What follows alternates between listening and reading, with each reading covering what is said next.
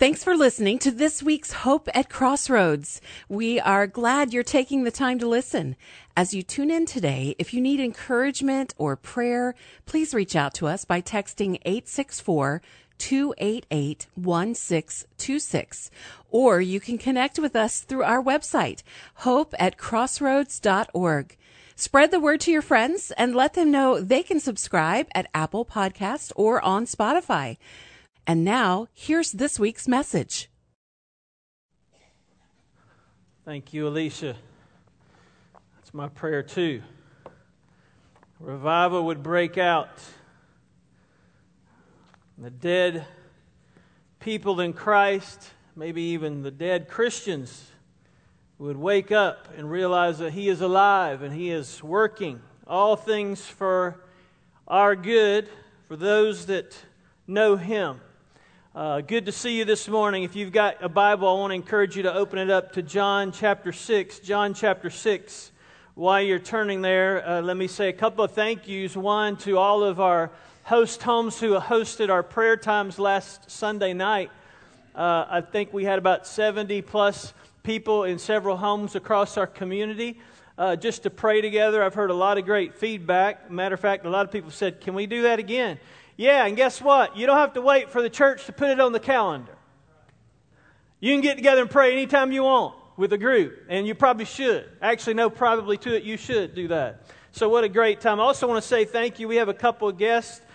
Jerry and Kim are with us from Word of Life, and they're going to be pouring into the students. Thank you guys for being here today. Thank you for your ministry and your heart, and we're so grateful. We love having guests come in and pour into us. On Wednesday, we had a group from Chatsworth, Georgia, from Global Youth Ministries come in, and they met with half dozen or so area youth leaders and poured into them Wednesday morning until about lunchtime, and then they shared with their student ministry Wednesday night and did a fantastic job, and so we're grateful for the opportunity to have special guests come in and be with us. We're going to pick up our study this morning in John chapter 6 as we continue to talk about following Jesus. I was thinking this morning when I started thinking about our topic, following Jesus, reminded me of a friend of mine who had a bumper sticker on his car that said, "Follow me to First Baptist." And I said, I'm kind of, I don't know that I would have that kind of bumper sticker depending on where your car is going to go. And he said, yeah, there's sometimes I pulled into barbecue places and people behind me who were following me would get out and go, I don't know if this is a church or not, but I like the smell of what I'm smelling here. So you have to be careful when you tell people to follow you to be going where you say you're going. And sometimes we have a world of people who are following us because we say we're Christ's followers, but really the question is, when they get to the destination, will they be at Jesus or not? It depends on how we're following. So we're going to pick up the story. If you remember last week, we saw where Jesus fed 5,000 people. Now, biblical scholars say probably more than 5,000, maybe upwards of 10 or 12,000 with the wives and the ladies and the children. And not soon after that, Jesus got tired, and so He sent the disciples across the lake. They go across the lake. He decides to join them, and instead of getting into a boat, He does what only He can do. He walks across the water, and that story happens just previous to this one. After He gets to the other side, the people who had been following Him because He had fed them wake up the next morning, and they start looking for this miracle worker, and He's not anywhere to be found. And that's where we pick up our story, John chapter 6, verse 22. It says, the next day the multitude stood on the other side of the sea. They saw there was no other small boat there except one, and that Jesus had not entered with His disciples into that boat, but His disciples had gone away alone. There came other small boats from Tiberias near to the place where they ate the bread after the Lord had given thanks. And when the multitude saw that Jesus was not there, they themselves got into the small boats, and they came to Capernaum seeking Jesus. And when they found Him on the other side of the sea, they said to Him, Rabbi, when did you get here? Now I'm going to stop several times, as you know I do, along the way. Mainly because this is a long passage of Scripture that we're going to be looking at this morning. But I want us to ask the question, how do we respond to the claims and the miracles of Jesus? How do we respond to hearing and seeing when Jesus tells us He is the Word, as He did in chapter 1? He is the Word. He was in the beginning. How do we respond when He says, "For God so loved the world that He gave His only begotten Son, that whoever believes in Him should have everlasting life, should not die, but have everlasting..." How do we respond to these things? How did the disciples respond? How did His followers respond when they hear these things? We're going to kind of talk about that this morning. And there's a lot of ways that we can respond. And the first way that we can respond is by asking questions. And that's what they begin to do here. They start to ask Jesus some questions. They say to Him, "When did you get here?" In other words, why did you leave us? And Jesus doesn't really respond too much to their first question that they ask. They say, "When did you get here?" And Jesus answers a different question. He actually goes to the heart of the matter, and He says this in verse 26. He says, "Truly, truly, I say to you, you seek Me not because you saw signs, but because you ate the loaves and you were filled. Don't work for the food which perishes, but for the food which endures to eternal life, which the Son of Man," it's the first time He's used that phrase, by the way, "the Son of Man shall give to you, for on Him the Father, even God, has set His seal." So He answers the question, but He doesn't answer directly their question. You know what I've thought about in my own life? Sometimes, folks, you don't have to answer all the questions. Boy, you can watch social media, you can watch our world. There's a lot of questions being answered, and everybody goes, "Oh, I'm going to answer that question. I'm going to answer that." You don't always have to respond when people ask questions. And Jesus doesn't directly answer that question. He could have said to them, "Well, I walked over the Sea of Galilee last night. I walked on the water. I didn't even get in the boat. I found my disciples, and then I miraculously transported myself across the waters to appear." He could have answered that way, but He chose not to give them that particular answer. He gives them a different answer. He actually pierces to the heart and gets to the heart of the matter and says, "Why are you seeking Me? You are seeking Me not because of these signs, but you're seeking Me because I filled your belly because you were hungry." And as you know by now, church family, I write down these things when God kind of speaks to me as I'm studying.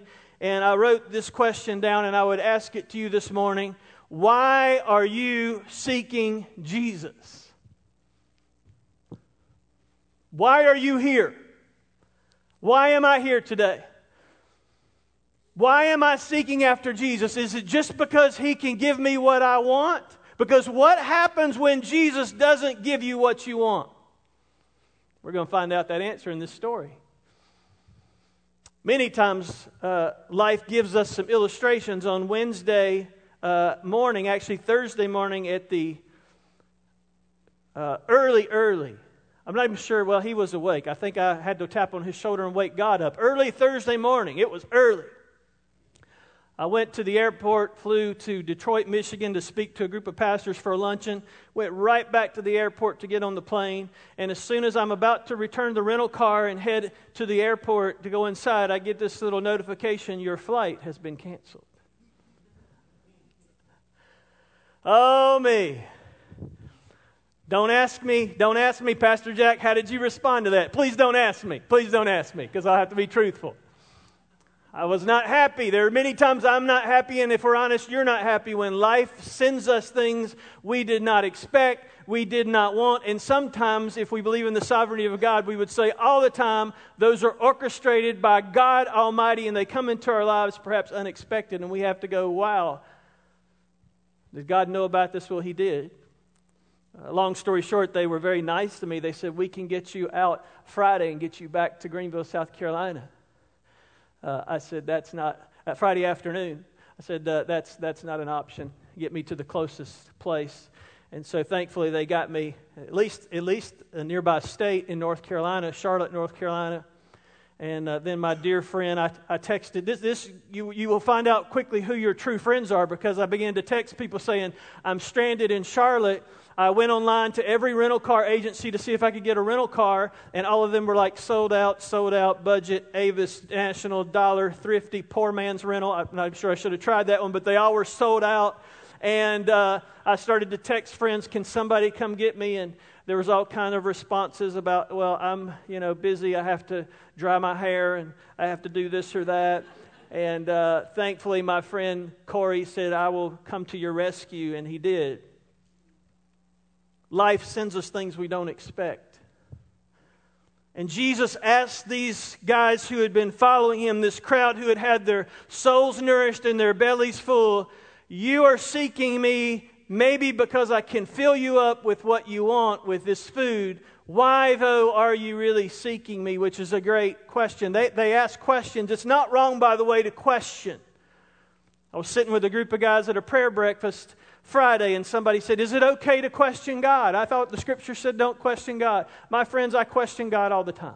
Show me the Scripture that says don't question God. I question God all the time. It's all right. God is big enough to handle my questions.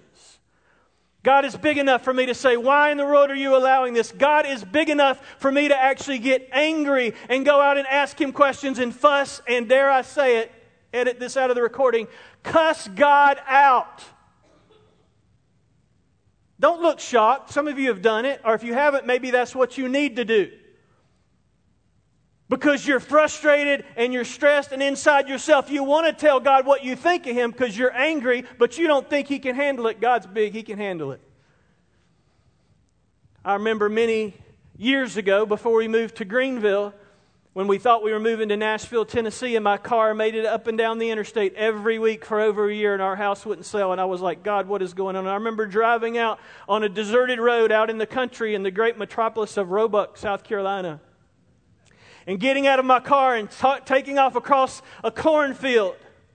And I let God have it up one way and the other. I was calling Him every name in the book. Say, wow, you're the preacher and you did that? Yes. God was big enough to handle it. I remember getting back into the car. I'm not even sure Lynette knows this. I remember getting back in the car, driving back home after that, and almost hearing audibly, it wasn't audibly, but almost hearing God say, well, finally you got that out of your system. Finally, you're being honest with me. Finally. Now maybe we can have a conversation because you're willing to be honest with me.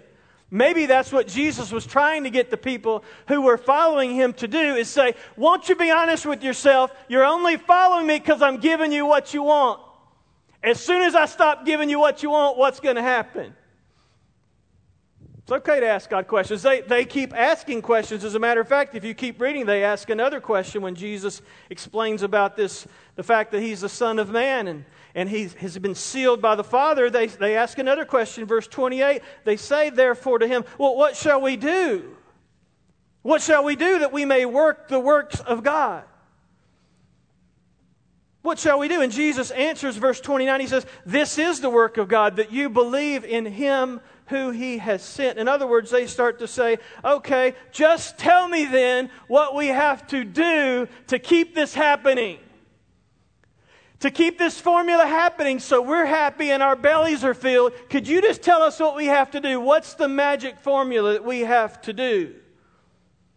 That's kind of the sense behind their question. Tell us what we have to do so we can get what we want. We want this miracle bread from the Miracle King, maybe with some miracle whip on there too. We want all of that. Just give that to us. And if you'll tell us how we can do that formula, we'll do whatever that is that you require. And Jesus answers them. He answers that question. He says you have to believe. And we know from what John said in the very first chapter that this book is written to us, and he tells us in the last chapter that we may believe, those who read this may believe in the Son of God and that He is the Messiah. Is why John wrote this book, to be an eyewitness and to give testimony that Jesus is God.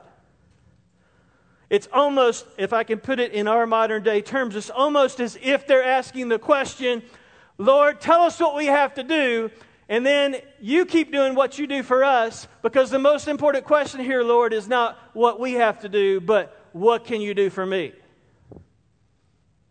We think sometimes in 2022 that this consumer Christianity that we see in North America is brand new. It's not brand new. It's been around for a long time.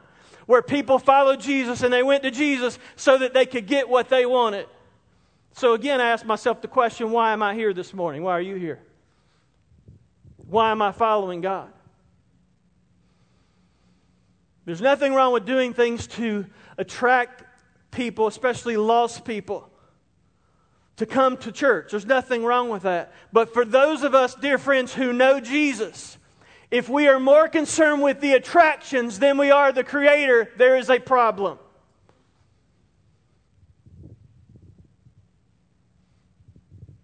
We have had people leave this church in the last few years over the attractions. And you know what that tells me? You weren't following Jesus, you were following the attractions. It's easy to do. It's easy to get caught up in that. If you want to know the real spiritual maturity of a person, by the way, look at the questions that they are asking. And you'll be able to determine how spiritually mature they really are. Because if the question is, will you feed me? Will you feed me? Will you help me? Will you give me what I want? That sounds like a certain physical age response. And maybe that could equate to a certain spiritual age response. So Jesus is trying to get these guys to wake up, and it's interesting. They keep asking questions, which again is okay. They say to him, verse 30, after he says, the work that you need to do is to believe in him who has been sent. And they said in verse 30, well then, what then do you do for a sign that we may see and believe? What work will you perform? What? Hello, did you guys just not see me feed 5,000 people? Did you not just hear me tell you how I got over here? You kind of wonder, I'm doing all these signs and you're asking for another sign? I've been guilty of that. There's things where God says to do certain things. God reveals for us to do certain things. And just because we're not really sure, we say, God, could you give me a sign? Could you just confirm, reconfirm? If you'll triple confirm, then I'll know this is what I'm supposed to do. And there's some things we don't need confirmation on. There's some things God's Word's pretty clear about. We don't need an additional sign from God on something that He's already told us to do. Some of us are waiting on the approval of somebody else to do what God's already told us to do. Stop it. Do what God's told you to do. It happens in church life. It happens in times of the invitation. At the end of the service, God will be maybe impressing on your heart to do something, to act certain. Well, I'm not worried about this person, that person. Do what God's already told you to do. You may be the catalyst actually for somebody else to respond and do what God's told them to do. If you just do what God's already told you to do. And Jesus gets thrown yet another question. What's this sign you're going to do? The crowd heard that Jesus had gone over to Capernaum, so now they followed him. And the Bible tells us in other gospel accounts, in the book of Matthew and the book of John, their account of this story, that they hear all this excited talk. And the people who actually go gravitating and running to hear this story is not only the people who were fed, but the religious people start to go find out, who is this guy? What is happening? And they show up. And here's their response. Can you show us a sign? Then it's interesting, verse 31, they say this. Our fathers ate the manna in the wilderness. As it is written, He gave them bread out of heaven to eat. Flip over backwards to John chapter 4. Flip back to John chapter 4.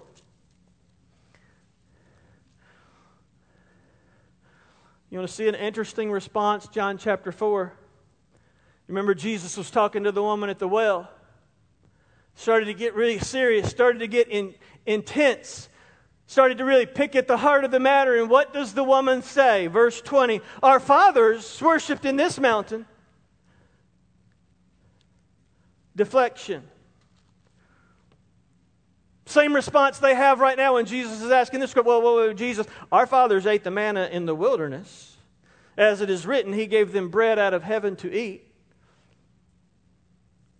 And they quote this scripture. It's in Psalms chapter 105 if you want to look it up. He gave them bread from heaven to eat. They didn't even know how to really quote the full scripture because Jesus, the questioners, these religious people perhaps who have now shown up at the scene of this discussion, were hoping to manipulate Him into providing this daily bread for them so that they would not have to do anything themselves.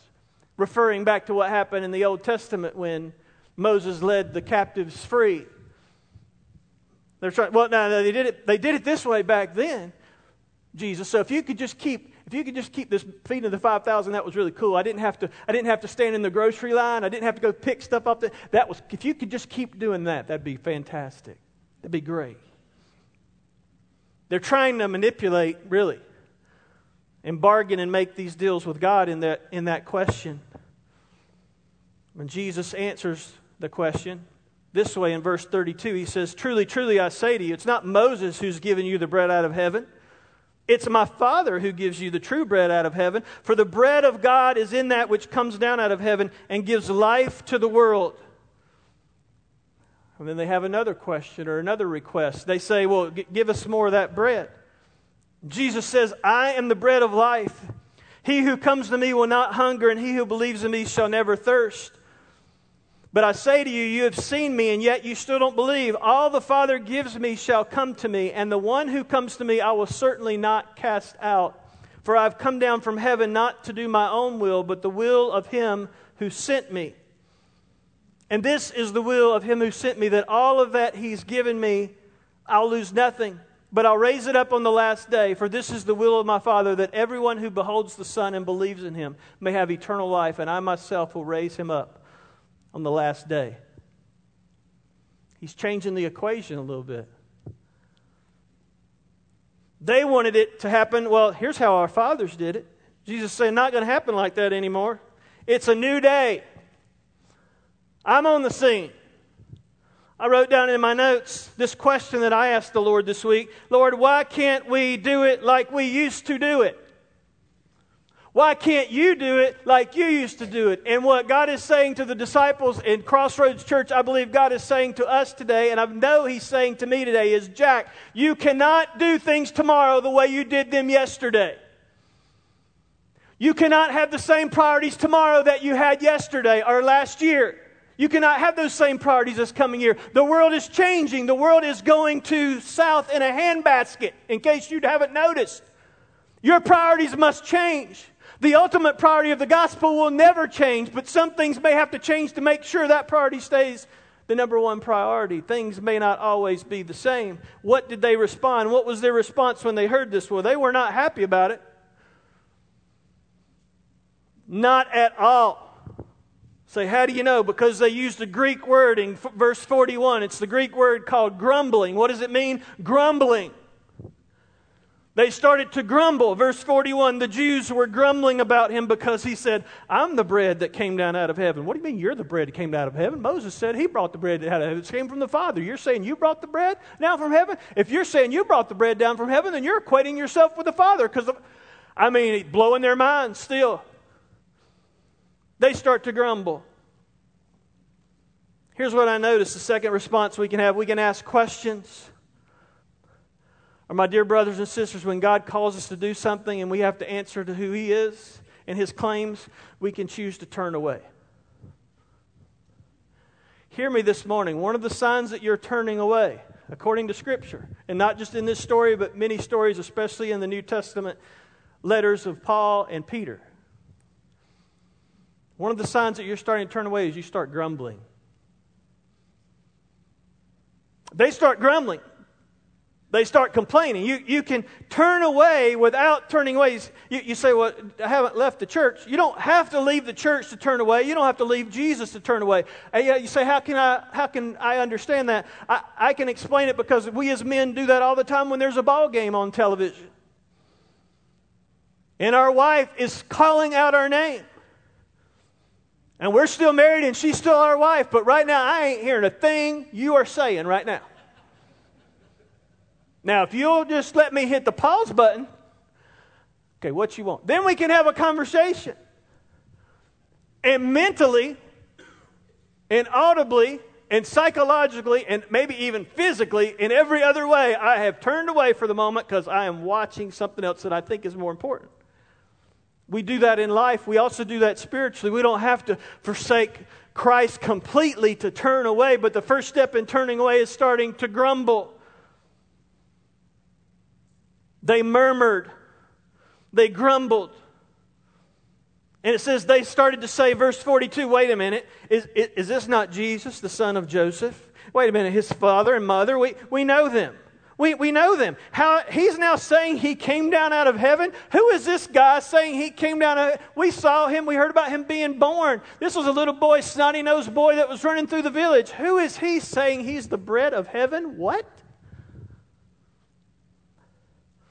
You know, one of the real difficulties that they had, maybe we have too in 2022, one of the real difficulties they had believing Jesus was who he says he was is because he had quietly grown up in their midst. And they had gotten used to him, and they had gotten comfortable with him. And to think all of a sudden this little boy that we know who was a teenager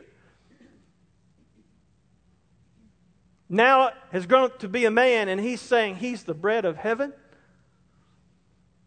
And I wrote this down in my notes. Sometimes I turn away in my murmuring and my discontent. Sometimes I turn away because God does something in a way I don't expect. God does something maybe even in a way I would not have chosen.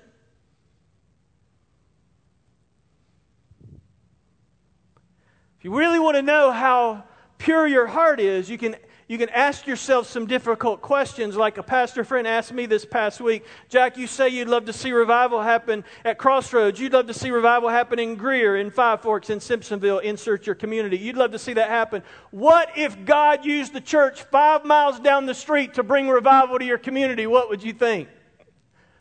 Oh!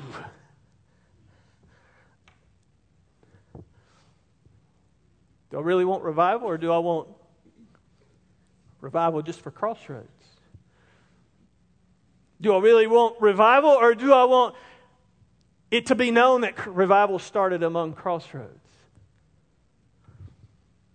That's where the questions start to get real. When God starts to do things in ways that we don't expect, we can turn away in a lot of different attitudes. They continue, as a matter of fact. Jesus knows what they're thinking. By the way, He knows what you're thinking, what I'm thinking, whether we say it or not. Be careful. Jesus says to them, verse 43, "Don't grumble among yourselves. No one can come to me unless the Father who sent me draws him, and I will raise him up on the last day. It's written in the prophets, and they shall all be taught of God. Everyone who's heard and learned from the Father comes to me." Can you imagine them hearing this? Wait a minute. He's lost it. I mean, he has mentally lost it. We need to check him in somewhere because he is talking craziness. This is the guy we grew up with. He's saying all this. He's crazy. He goes on. Jesus says, "Not that any man has seen the Father except the one who is from God. He's seen the Father." He just said he was from God. So Jesus has seen the Father. That's what he's saying to them. "Truly, truly, I say to you," verse 47, "he who believes has eternal life. I am the bread of life. Your fathers ate this manna in the wilderness. They died. This is the bread which comes down out of heaven, is that one may eat of it and not die. I am that living bread that came down out of heaven.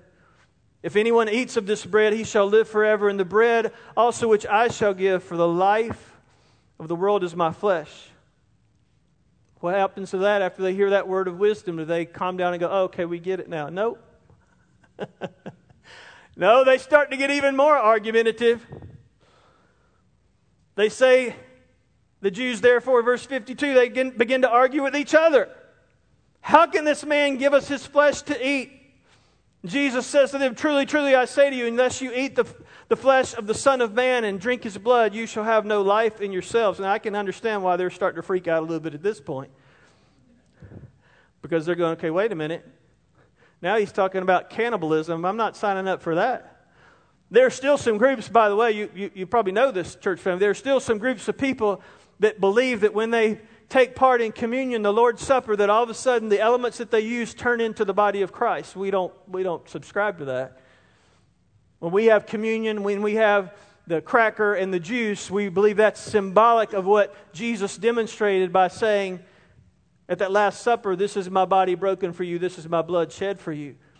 These people have no idea what Jesus is talking about. I mean, mine is blown. Whether they went there on purpose to try to even stir the pot a little bit, or whether they genuinely thought he's talking about cannibalism, we don't know their hearts.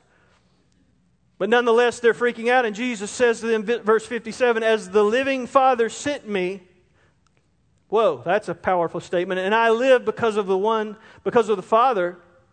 So he who eats me, he also shall live because of me. This is the bread that came down out of heaven. Not as the fathers ate and died, for he who eats this bread shall live forever. Now by this time, if you read verse 59, the crowd has migrated and he is teaching these things in the synagogue. I mean, this conversation, the end of this conversation is happening among the synagogue. Talk about really stirring the pot. Jesus is freaking these people out. I love that about Jesus. If your peers and people in our world think that Jesus was just this weak man, or forgive me, a pansy who just rolled around and did whatever people wanted, they have not picked up the Word of God. That's not the Jesus that we serve.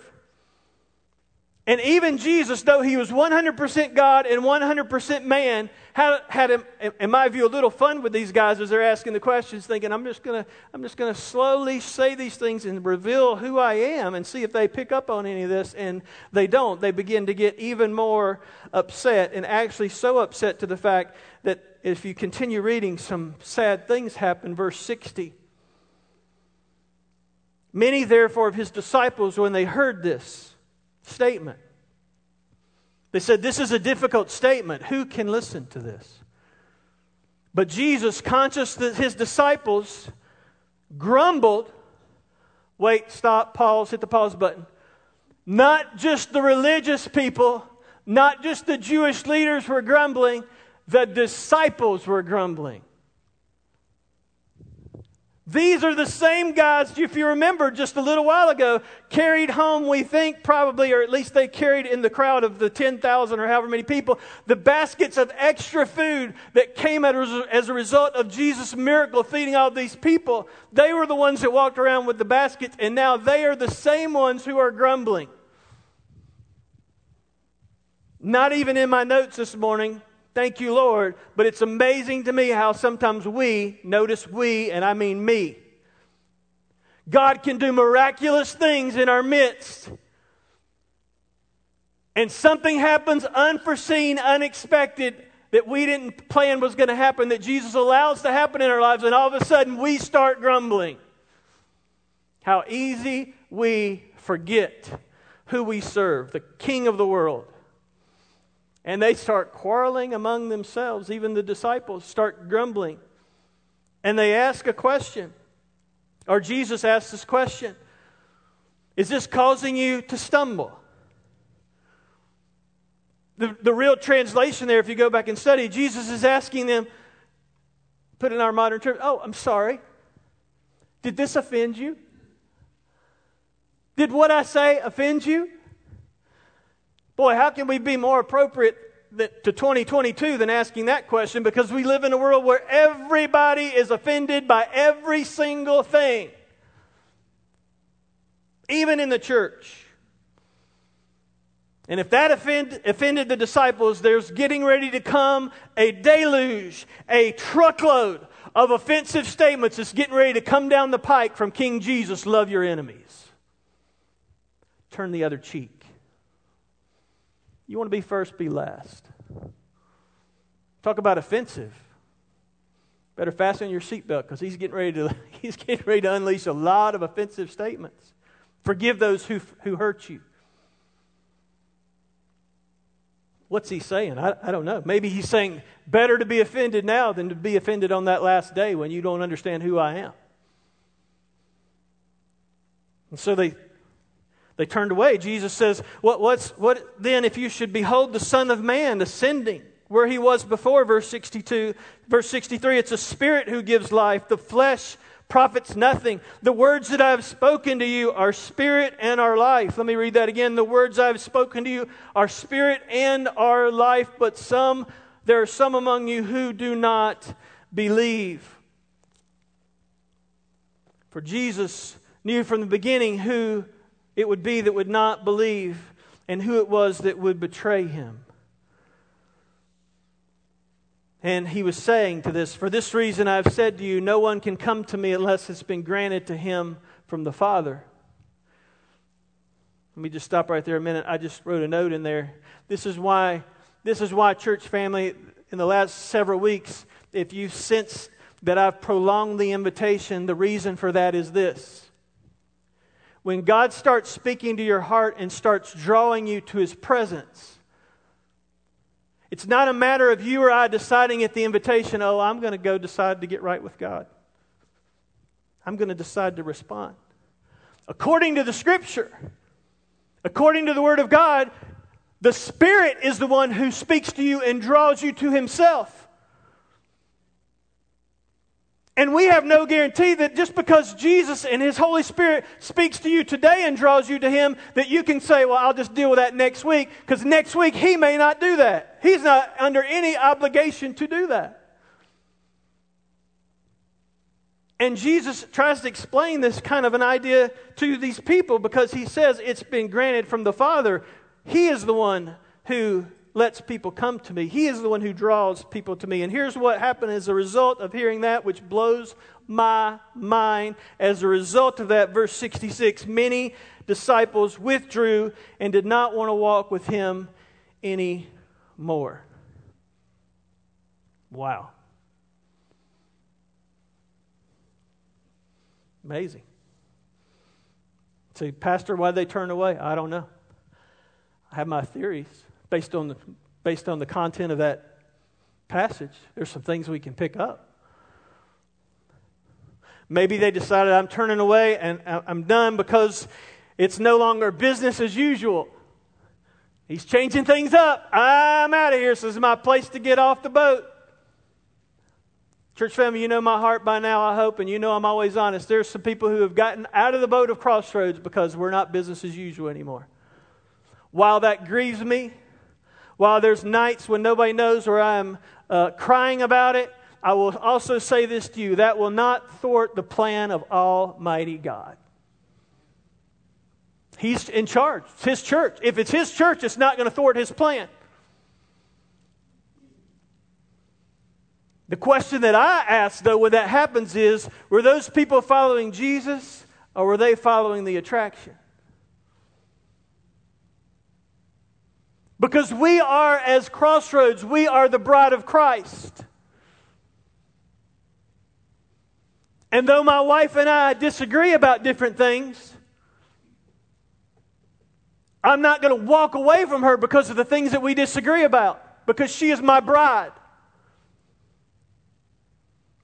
And yet we have people in today's church, not just Crossroads, but today's North American church, who if there's not the right kind of song, the right kind of chair, the right kind of room, the right kind of coffee, or lack of coffee in the worship auditorium, they will pack up their bags and leave. You know what that tells me? You didn't love the bride, you just loved yourself. Forgive me, I'm trying to tell you the truth this morning. If you believe it, say amen. I believe our most exciting days are ahead of us. I also believe our most difficult days are ahead of us. Why? Because the devil does not like a church that's on fire. He's going to do everything to put the fire out.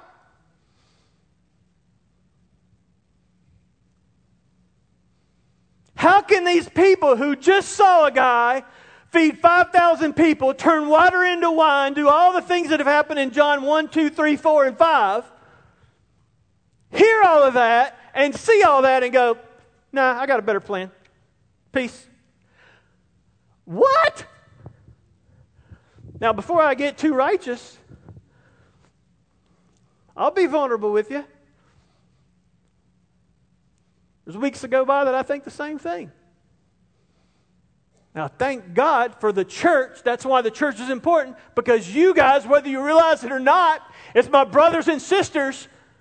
I see Jesus in you and I see God working in you, and that goes, no way, Jose, you better stay the course. There's a plan here. That's why the church is important. That's why prayer is important. And I come to my realization like the prodigal son in the pig pen. I come to my mind comes alive, and I go, what am I doing here? And I come to my mind and realize there's no way I am walking away from anything where God is working, and God is at work right here. And yet these disciples walked away. I got to finish up. What should our response be? Well, there's another response we can have.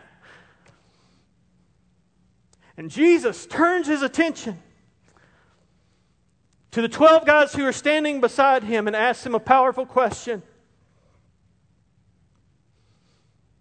You don't want to leave me also, do you? You're not going to walk away also, are you? I mean, you've seen all this stuff. Crowds have left. The religious people, they left. You going to leave me here by myself too? And thank God for Peter, because he often stuck his foot or even both feet sometimes in his mouth, but he answers. And he says to Jesus, Lord,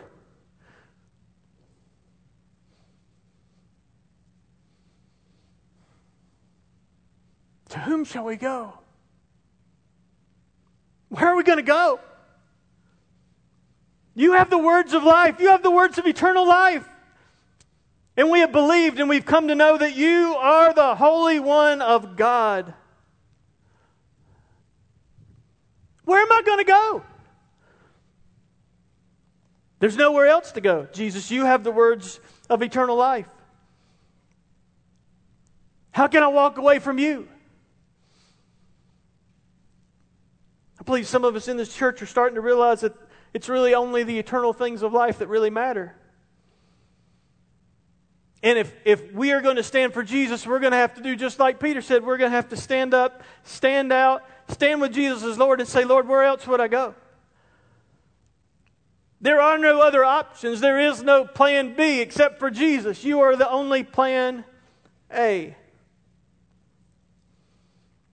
So here's my question to us this morning, to me this morning. Jesus is the true bread of heaven. It's interesting that he uses that description when they've just seen him break bread in front of them and hand out all these morsels of bread and fish. It's interesting that he told the woman at the well, I'm the living water. Tells these folks, I am the bread of life. I'm the living water. I'm the bread of life. He is the food for our soul. He is life. Because He's God. This morning I just want to ask you a question, church family. What is your response to Jesus today?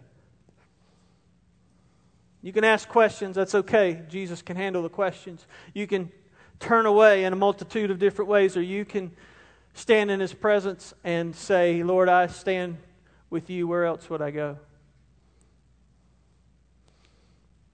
As you think about it this morning, I want to give you time, as we do every week, to visibly, tangibly respond to what the Lord's speaking to you. As we're going to do something a little different this morning. I don't know if this moment had been put to music, what it would look like, but I want you to listen and ask the Lord to speak to you during this song. You may need to get out of your seat and respond. You may need just to stand right there in the row where you are and just tell the Lord, Lord, I'm standing with you. Where else would I go? Where else would I go? Father, I pray right now in Jesus' name that you would have your way during this invitation. Father, I pray you'd speak to our hearts. Help us to be honest with you. Where else would we go, Jesus? In your name we pray. Amen. Wash me in the water of your word again. Wash me in the water of your word. Let all my shame be swept away. Wash me in the water of your word. It's my life. Oh, where else would I go if you and you alone hold the words to life? And Lord, where else would I run? I'm alive because Jesus Christ, your word's my life.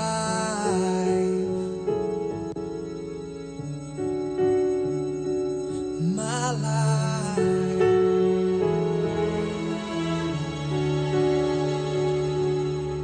Bring me revelation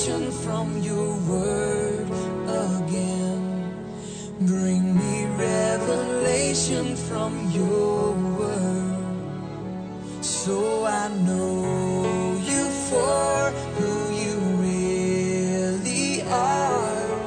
Bring me revelation from your word. It's my life. Oh, where else would I go if you and you alone hold the words to life?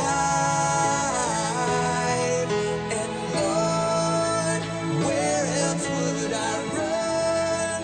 I'm alive because Jesus Christ, your word's my life, your word. Jesus, you're the word, and the word is living. Jesus, you're the word, and the word is life. Jesus, you're the word, and the word is living.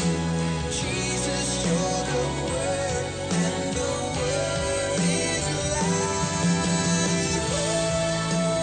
Where else would I go if you and you alone hold the words to life? And Lord, where else would I run? I'm alive because Jesus Christ, your word's my life, your word's my life, your word's my life.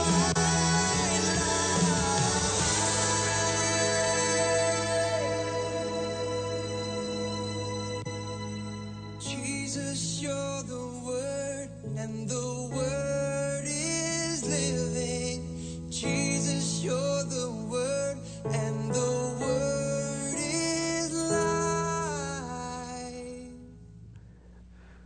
While your heads are bowed and your eyes are closed this morning,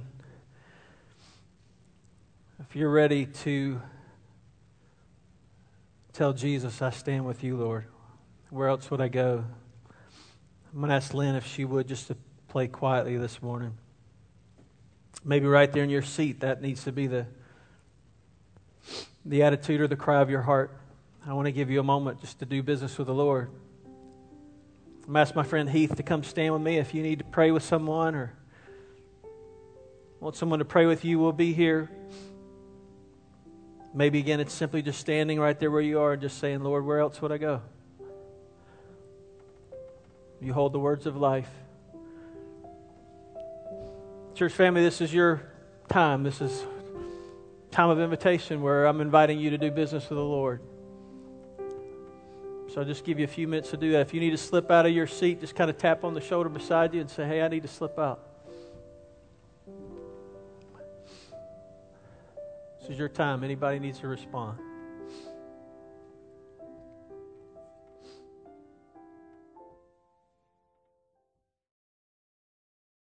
We hope you've been challenged and inspired from today's message. You can find out more about the message you have heard today by visiting our website, hope@crossroads.org. If you live in the upstate South Carolina area and you're looking for a church home, we hope you'll come by and visit sometime. Details about our church and service times can also be found online. In addition, we want to invite you to check out some of the great items at our website that will help you, or you can give as a gift to a friend. Devotionals and other resources are all available at hope@crossroads.org. Thanks again for listening, and we hope you will tune in again next